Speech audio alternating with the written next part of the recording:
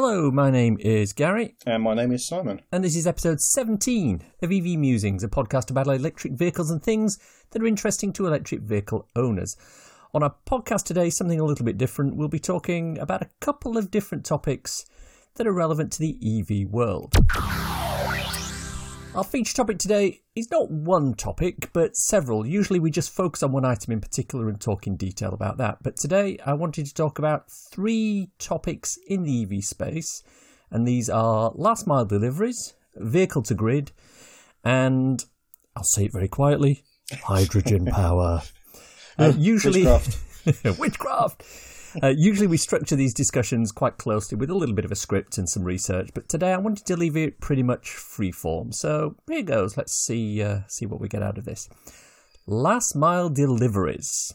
Simon, what does last mile deliveries mean? So last mile delivery, in my eyes, and probably a lot of people, is things like postman or parcel deliveries or short delivery times from depot to delivery point. So prime example would be, let's say, UPS or other parcel delivery companies are available, of course. But essentially what they do is they go from their depot when they're filled up with their van, and they go around each people's houses within a given area for their delivery, deliver all their parcels and go home.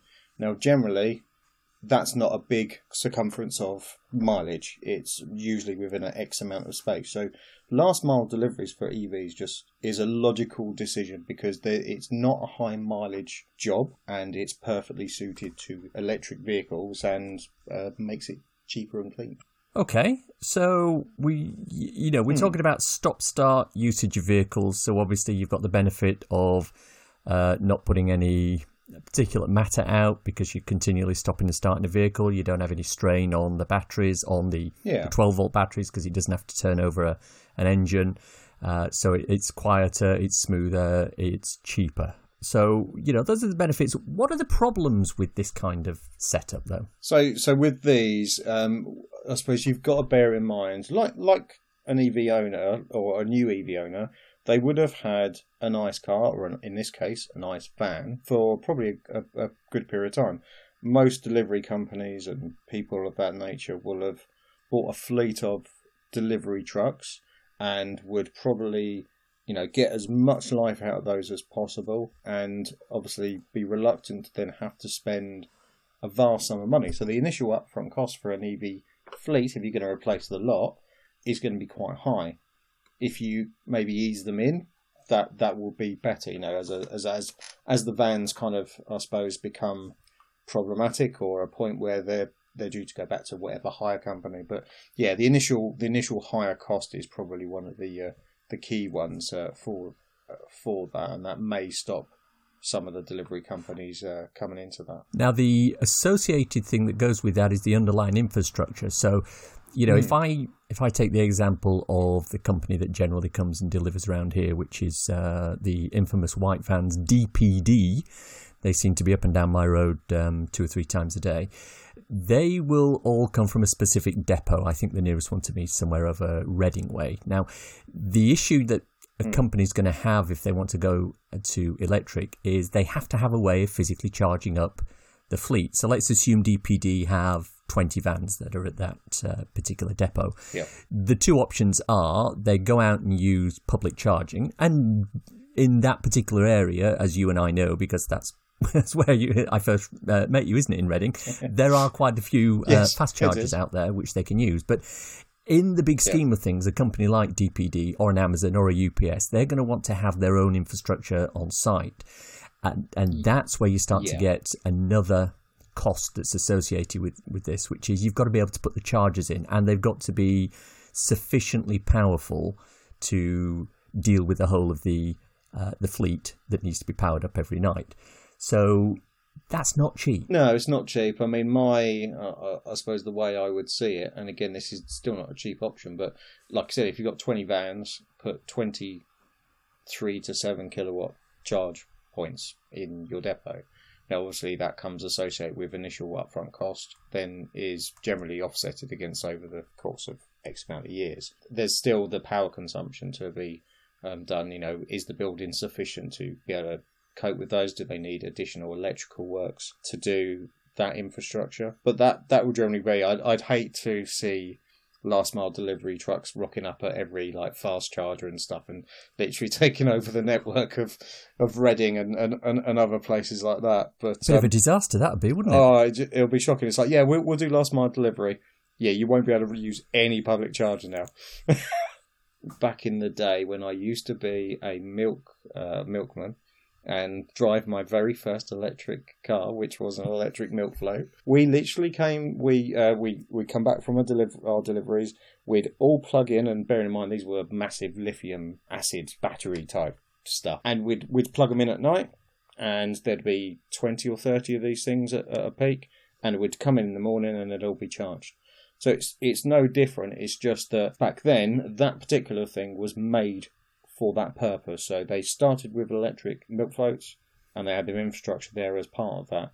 And unfortunately, there's going to be an initial outlay in costs for people to go electric, but you should really start to see, there should be, I suppose, government incentives to make sure that they can do this cheaper. If they're generally going to push in that direction, which is the right thing to do, there should be an incentive to do that. I agree. The other thing, the flip side to this is, of course, yes, you've got a fairly high upfront cost, but what you're offsetting that against is the fact that you're not spending a lot of money on fuel or diesel, which is generally the thing that the people like DPD and Amazon use. So what you would have spent on diesel to keep a fleet running to do all that mileage, you're now spending on electric, which is going to be a lot cheaper. Yeah. And because you're in a vehicle which has, 2 moving parts rather than 230 moving parts, the maintenance costs for that are going to be a lot lower. So there's an offset at that level as well. So yes, there is a big upfront cost, but over a short to medium term, that then gets offset with the savings that you make as a result of going electric. Yeah, indeed. So, what sort of vehicles are we specifically talking about when we talk about last mile deliveries? I suppose, like we mentioned before, mostly, what comes to mind is post vans, delivery vans. But, the other things are things like inner city taxis, but also cargo bikes, which are now in place in certain countries. So, short distances, delivery, stop-start nature that you would see, like you said, you see DPD going up and down your van, a couple of times a day. Generally, he'll be doing that in every single street or most streets in Reading. And one of the things that this brings into, especially if you look at inner big cities like London and specifically Amsterdam, is something that's starting to take off in the industry, which is e-cargo bikes. And the benefit of those, basically what you're looking at is a normal, quote unquote, a normal electric bike that has either a small trailer on the back or an attachment on the front that allows them to take quite a large amount of the smaller type of packages. And they're all, 10, 15, 20 kilowatt or maybe even smaller batteries, but they have the advantage of being able to weave in and out of stationary traffic. And in places like Amsterdam, for instance, they've done tests, and because of the way Amsterdam is laid out, you can actually get a delivery from point A to point B in Amsterdam in about 5 minutes in an e-cargo bike versus 19 minutes using the normal road routes on a van or a small truck or something like that. So not only do you have the cost saving, you also have the time saving as well. And the environmental saving as well, not a dirty diesel spewing out. Absolutely, yeah. Absolutely, goes without saying. So I think we're of the opinion that last mile deliveries are a good thing. We want to see more of them. There's a prime opportunity. Who did I read recently who've just decided they're in this space and they've decided to totally go I think UPS electric. are definitely going that way. They've ordered a vast number of electric vans, which replace their kind of current brown vans that they have. I'm sure I heard Royal Mail are going that way as well. Yes, that's the person, the organisation I'd definitely like to see embracing this, because they deliver literally to everybody in the country. Yeah, they've already got cycles out there. I know not to my particular area, but in the adjacent area, because it's a little bit more compact, they do deliver on bikes. So that's a prime opportunity to put an e-bike in there. Yeah, no, absolutely. I mean, one of the things, just touching on the Royal Mail thing, I mean, we used to have a guy on a bike that delivered our mail. Now you have a van turn up outside, like for instance, our block of flats, and they'll get out and then deliver letters. And you're like, that's a missed opportunity. You know, it must be costing a fortune just to stop starting in a diesel or a petrol van. I want to move on now and talk about something which has a lot of potential, is starting to get rolled out, but still has a way to go, and that is V2G, or vehicle to grid. So just to frame this from a background point of view, the current electric grid can cope with the potential increase in charging of a large-scale rollout of electric vehicles. But there will need to be, and this is something National Grid themselves have told us, there will need to be a way of balancing the need or the draw on the electric grid, on the national grid. In other words, making sure that rather than everybody wanting to charge during the day when the demand is high, that we get some sort of balance and some sort of levelling so that it comes sort of fairly level across the whole of the day and the night. One obvious solution for this is battery storage. You take the power which is generated when the demand is low and you store it, and then you can use it when the demand is high. The problem at the moment, and this will change, but at the moment the problem is that battery storage is still relatively expensive. As people like Bobby Llewellyn have pointed out on numerous occasions, with the fact that we have an increasing number of electric vehicles on the road, we've now got loads and loads of batteries that people have already bought, and they're sitting in people's driveways for quite a lot of the time. So why not use those batteries for vehicle to grid?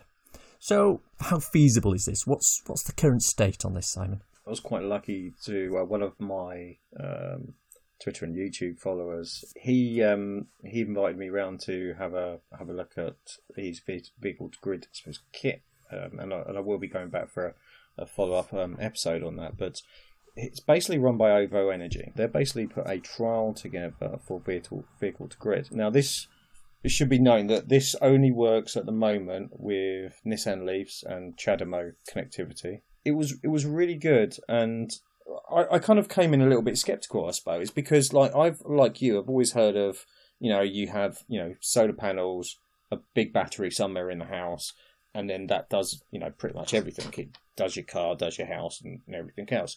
And this was different. So this basically he had I don't think he had any solar panels. He had his Nissan Leaf electric car, so it's one of the new models. He had his charge point for his car, and inside the garage, he had essentially a very small box on the wall, a app and another box, and then they had to do some electrical kind of work at the house. And essentially, what happens is that he comes in, he obviously, plugs his car in overnight or during the day, whenever it is. And what happens is that, when that demand is high, your battery of your car is essentially your battery for your house. So you set the kind of percentage that you want to use or you're comfortable with using via the app. You then can determine what you'll take from the grid, and you can determine how much you have left in the car for, if you want to basically just get in it and drive. He's a retiree, so he's at that point where he's probably going to be plugged in probably more so than most people. But the principle is the same. We already know that a vast majority of people during the day, their cars are just sitting there doing nothing. So you've got, like you said, you've got these potentially have all these battery operated cars that could be plugged in and utilised for your house. He said to me, I think it was one Sunday he'd had, they'd obviously cooked the Sunday lunch and used all electric on that. They'd filled all their hot water, they'd done this, that and the other, powered the whole house with energy to spare. And then the excess that they weren't using, they pushed back up to the grid. And I think last month he said he makes about £60 back selling essentially your energy back that you don't use. And I'm kind of looking at it, I'm thinking this should be more difficult than it sounds. But with this little box on the wall and his connector in his car, and you essentially just got to forget that car is a car. It's just a battery with wheels, and it's no different to having a battery in your garage, like a Tesla Powered or whatever it may be. And through the genius of these apps, you can basically set where you want the energy, and the fact that it's not only powering your house but making you money as well. It's absolute genius. It is. And my first question when it came up on that is, how is this costed? So, I mean, obviously there's going to be, well, for the trial, maybe not, but when this goes widespread, there's going to be a cost to have the kit put in because, for all intents and purposes, it's almost like having an extra charger for your vehicle, isn't it? So there's going to be a cost associated with that, and that's fair enough. But you talk about selling it back to the grid. Is there the equivalent of a feed-in tariff, the way it was they used to be with solar panels? I think so. He didn't necessarily go into like the actual cost of it as much. All he did say is that 1 month he got £60 back for the energy essentially selling back to the grid. Now here's my background in internal auditing coming out. What's the way of gaming the system here? And the first thing that jumped out, and I've had somebody actually mention this to me, is there are a lot of locations in the country at the moment that still provide free EV charging. So you go to Pod Point and places like some of the Tesco places. So if you've got one of those that's close to you, you go out, you spend an hour on a charger there, charge your battery up, head back, plug it in, sell that electricity back to the grid, and you're making money on it. Yeah. I mean, you can imagine that's your daily job. It's just like, what did you do? I went to Tesco's like 12 times in a day. Just to sell the energy back. That's your retirement. Brilliant. Now, the other issue, obviously, with this is at the moment, as you mentioned, the trials and the technology that are currently in place are focused very much towards the CHAdeMO charging standard. Yeah. I was listening to one of the Fully Charged Live conference, the talks there, and the guy from Holland, I forget his name, we'll put it in the links, was saying that he runs a load of, I think it's Renault Zoes as sort of like hire cars in presumably Amsterdam or somewhere like that. And they've managed to get some AC versions of this. Right. Okay. So, so they've now managed to get AC set up to do vehicle to grid. So that has a lot of potential as well if it is decided that they're not going to go ahead with CCS. Charging. Why they wouldn't, I don't know. There could be technical issues as to why that can't happen, or it may be that on the current version of CCS that's not going to happen, but in future it may be. But can you imagine if every car can use AC, so you put one of those in, and rather than using the CHAdeMO protocol to go back and forth, it will use the AC protocol to go back and forth. So that's another barrier that's been broken down to stop this getting more widespread uptake. Yeah, I mean, I can certainly see if OVO's doing it, I can just see so many other companies jumping on this. As we start to build more new houses, this should come in as standard. So you get solar panels and you get a vehicle-to-grid charger built in on all new, I was going to say all new houses, all new dwellings, definitely all new houses where you have the ability to have an allocated parking space. I think that should be something that comes as standard. Yeah, definitely. Okay. Right. Our final topic for today is one which I know on the Twitters has divided the Twitter community. There's those who support it, and then there's basically everybody else. We're talking about hydrogen power, or particularly FCEVs, fuel cell electric vehicles. I say it does tend to be very polarizing on forums and Twitter streams. There are currently a number of manufacturers. I'm saying a number, I can only think of one off the top of my head. The Toyota Mirai, is it? Yeah, I think so. There's not many, is there? And there are even fewer fueling stations around the world. Quite a lot of them are based down in California. It's very easy to dismiss it because, there aren't many cars and there aren't many fueling stations and et cetera, et cetera. But you put yourself back 5, 6, 7 years, looking at electric vehicles. Yeah. And yeah, they were expensive, and there weren't many on the market, and there weren't many chargers, and look how that's come forward. Yeah, you kind of took the words right out of my mouth for that. That was exactly what I was going to say, is that, you look at the way that this is being treated now, and, I'm not against it, I'm not for it. It's new, it's something different. And we had you're right, we had the exact same thing with electric cars. It clearly worked for some people, but it just wouldn't have worked for me at that time. And I think if this does take off, it will be exactly the same. I don't know, I'm sceptical just because of the nature of it and the complications in it. I think hydrogen for powering vehicles is a good thing. I don't necessarily think it's a good thing for personal use. Yeah, like big vehicles, like buses and buses and lorries and things like that. Yes. Yeah. Let's just go through a couple of pros and cons as to why we think it might not be good for a household vehicle, a family car, for example. The pros, as far as I can see, for hydrogen is obviously it's quick to refuel. It takes about the same length of time as refueling a fossil fuel car at the moment, and the infrastructure can be put in place where we have the existing fuel stations at the moment.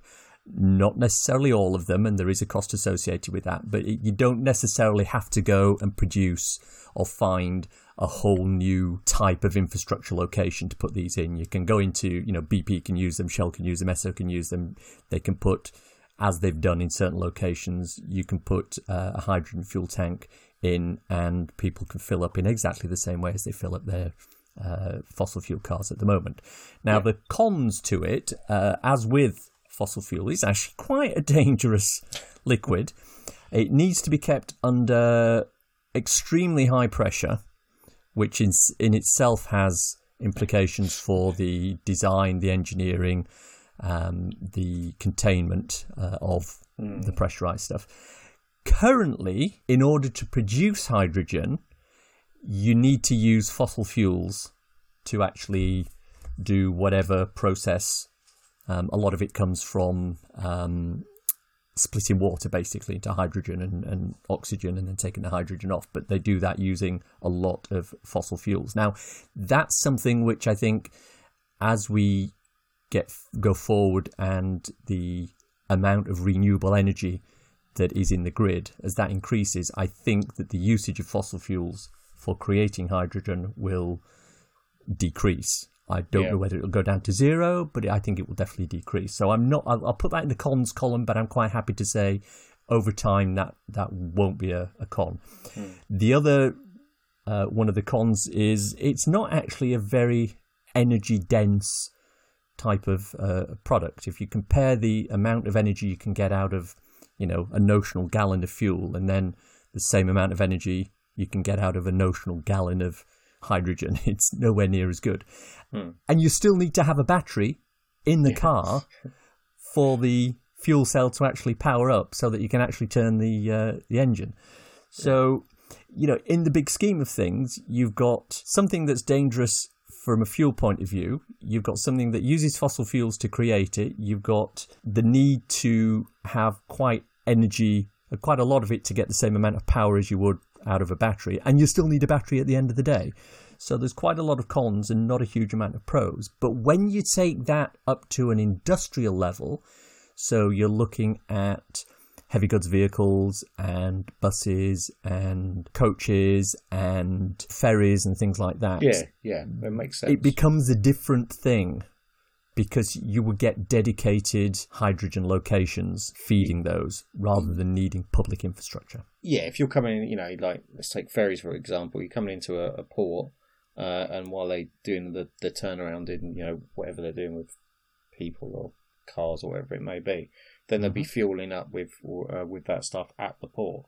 I had a thought that why people think that hydrogen is so clean is probably because when they're using the fossil fuels, they're probably using that clean coal stuff. Trump's famous clean coal, yes. So that's got to be the reason why people like it so much. Joking aside, one of the things I didn't actually put down as a pro is obviously when you burn hydrogen, the byproduct is water. Yeah. So literally that's all that comes out the back of the tailpipe, should we say. So it's emission-wise, it's good. It's good if you don't count the emissions needed to create the actual hydrogen itself. Yeah, exactly. And I think that's where a lot of the, I suppose I don't want to say spin because that's the wrong word, but that's where the advertisement comes for hydrogen, in that, you know, they always focus on that zero tailpipe benefit. And like you said, it's not the stuff behind it. Now, obviously, you know, we've had the same conversations around EVs, but the amount that EVs use in comparison is very minimal. But I mean, the first two cons for me, you know, dangerous liquid, needs to be kept under high pressure. Those two things instantly raise alarm bells. Well, that's right. I know that in the US particularly, they have had a couple of issues over the last few weeks with hydrogen. I think somebody will correct me on this, obviously, but California ran out of hydrogen for 3 weeks. Yeah. They had no deliveries to any hydrogen stations for about 3 weeks. When they did get deliveries, I've seen one picture of, I think it was either 6 or 7 Toyota Mirays waiting to queue. Yeah. Now you imagine 3 minutes per refuel. And did I not hear somewhere that you then have to wait a few minutes for the actual pump itself to reset or to repressurize or something like that? So it's 3 minutes between each pumps. Well, you think about it, you know, you've got 6 of those at 6 minutes each. That's 36 minutes. You can charge up an EV. About 20 minutes. Yeah, it's ridiculous. And did I not also read that Toyota is selling off Mirays and they're giving $15,000 worth of hydrogen for free on a $20,000 or $25,000 second-hand car? So they're really behind the product. Is basically how we say it. You know, it's like they love it so much they're giving you money. Yes. So it doesn't look good at the moment for hydrogen, but as I say, I'm willing to sort of take a step back and go, yes, at the moment there are issues. At the moment, things don't necessarily look good. At the moment, there are still people pushing hydrogen for family cars. I don't necessarily think it will get there. I mean, there is the very famous infographic that keeps going out, which shows that, you know, for every kilowatt of power that you put in to an electric vehicle, what percentage of it actually ends up being used versus the same thing for hydrogen. And it's something like 86% ends up being used in the EV and 13% ends up being used in the fuel cell because of the losses in making the hydrogen and storing the hydrogen and pumping the hydrogen and then turning it into electricity, etc. Yeah, so there's a lot. You know, it's a very inefficient process. But as I've said a couple of times already, I think when you start to look at wholesale usage of it for mass transit, I think there's definitely a market there in the future. And I think that's a good point to finish up and move on. So let's wrap up by seeing if there's some cool EV or renewable thing you've come across that we can share with our listeners. So yeah, his mine is a new house. Have you moved house? No. Oh. Unfortunately not. I'm still in the flat, and I still have to put the cable down the third floor flat to charge my car. This is something actually was really interesting. I came across it. It's a new house, and it's a new house that produces more energy than it actually consumes, meaning that it's actually carbon neutral. So this was done by a recent development in Australia by a company called, and I think it's called Inhabitat. They produced their first refabricated house, which utilises solar efficiency, as you know we know and love at the moment, as well as all the appliances that are efficient, as well as appliances that use rainwater. So that deals with all of your kind of water supplies, and it gets reused and filtered and everything else. The actual product itself, or the house itself, is made out of recycled materials and stuff. So the whole house is essentially self-contained and off-grid. Check out the link in our details below. But the house shows what's possible. and not just sticking to the normal, right, we need to build it with bricks, we need to put this kind of gas boiler in, we need to, not put solar panels on there, we need to not put the vehicle to grid stuff in there, but it's all the other stuff that you are starting to see pop up with new startup companies that are building these type of houses and making that a self-sufficient, green, carbon neutral house. It's not just slam anything in. And actually a lot of the houses are cheaper than what you would pay for a proper house over here. I'm very much in favour of these, and I would love to have one myself. One of the things that I have noticed about a lot of the examples that I've seen is they all tend to be, and again, correct me if I'm wrong, they all tend to be predominantly in warm areas. And if you're going off-grid, that's obviously the best place to go.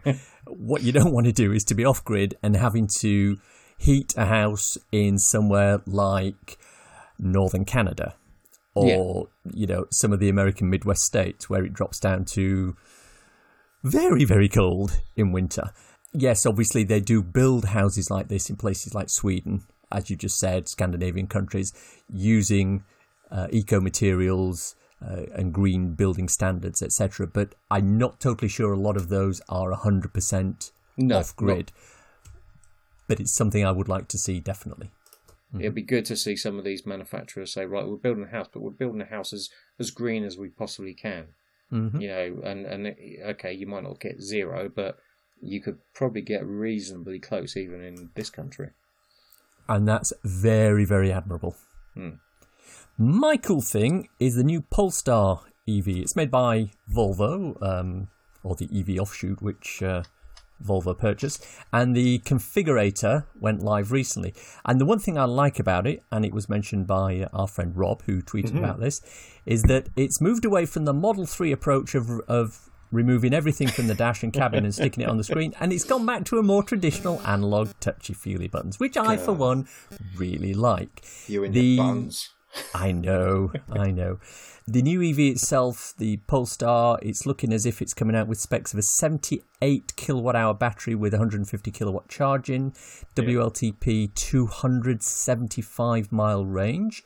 What I do quite like about it is it has personalised driver recognition via your phone. So when you climb in, it recognises who you are, sets up your seat and your steering wheel and your rear view mirrors and everything just right for you. And we're looking at a price ballpark €60,000. So we've got a link to the configurator in the notes. So have a look at that. I really like the look of this car, to be honest. I think it's the best thing to come out of Volvo for years, and it looks like they've taken it really seriously. Well, I'll say they've taken it seriously. They're putting a lot of investment and work into the EV itself. The car looks amazing. The way I see it, kind of there's a little vibe of muscle car in there, but there's also like a kind of a modern, I want to say corporate car, but like a business type car. Indeed. Before we go, I do have a clarification and what's the word I'm looking for? Not an apology, but we made a mistake. In our recent episode about the I-Pace itself, we said that the I-Pace was the first Jaguar to be the first EV built by Jaguar in the UK. Patrolman Phil Cartwright has sent us a tweet to say, actually, it's not built by Jaguar. It's built in Austria by a third-party company called Magna. So I'd just like to put that clarification out. We were wrong, and we're going to own up to it, put my hand up and go, yeah, we're bad. Thank you, Phil, for sending that through to us. And as promised, there's the clarification for you. And that is our show for today. Hope you enjoyed listening to it. If you want to contact us, Simon is at The EV Side on Twitter and YouTube. And I'm The Real Gary C on Twitter. If you want to contact us on Twitter, use either of those or our own EV Musings Twitter account, which is @MusingsEV. Don't ask why it's that way around. Just don't. If you're wanting a quick reference ebook to read on your Kindle, I wrote something called So You've Gone Electric. It's available on Amazon worldwide for the measly sum of 99p or equivalent, and it's a great little introduction to living with an electric car. Links for everything we've talked about in the podcast today are in the description, and if you enjoy this podcast, please subscribe. We're available on iTunes or wherever you get your podcasts. Please leave a review. as it makes us feel loved. And if you could grab somebody else's phone and subscribe them to the podcast, we would appreciate that. Thanks for listening. Bye.